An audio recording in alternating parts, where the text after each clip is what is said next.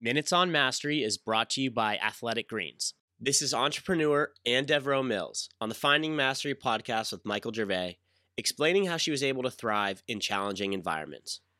What was it about your youth that set up a way for you to be able to capture the opportunity to become a CEO of an international firm and to deal with single motherhood and to kick cancer's ass? And what was it about your younger years that allowed you to thrive in very challenging environments?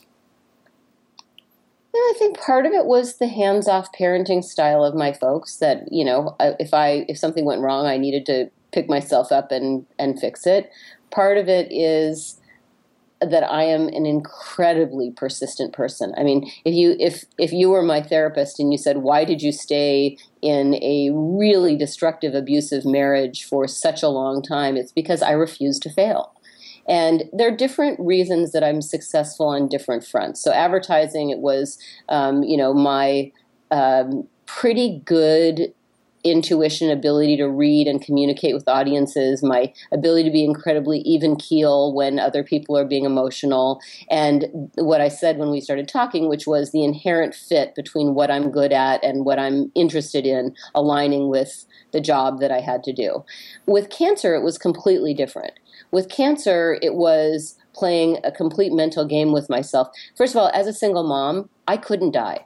It just was not a possibility because my kids did not have a second parent to fall back on or to pick up the pieces if I wasn't there.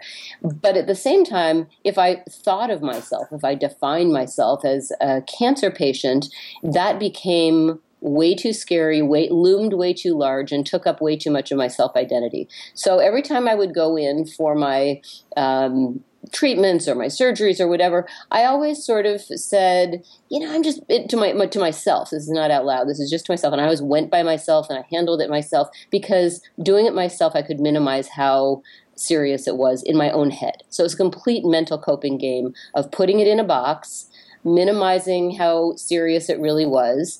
Just consider it living by the day and saying, okay, that's over. And now I've moved on. And I don't think about myself as a cancer patient on a day-to-day basis, even though it isn't 5 years yet that I haven't had a recurrence. For the full Finding Mastery podcast, head over to findingmastery.net or check us out on iTunes. And for a special offer from Athletic Greens, head to athleticgreens.com/findingmastery.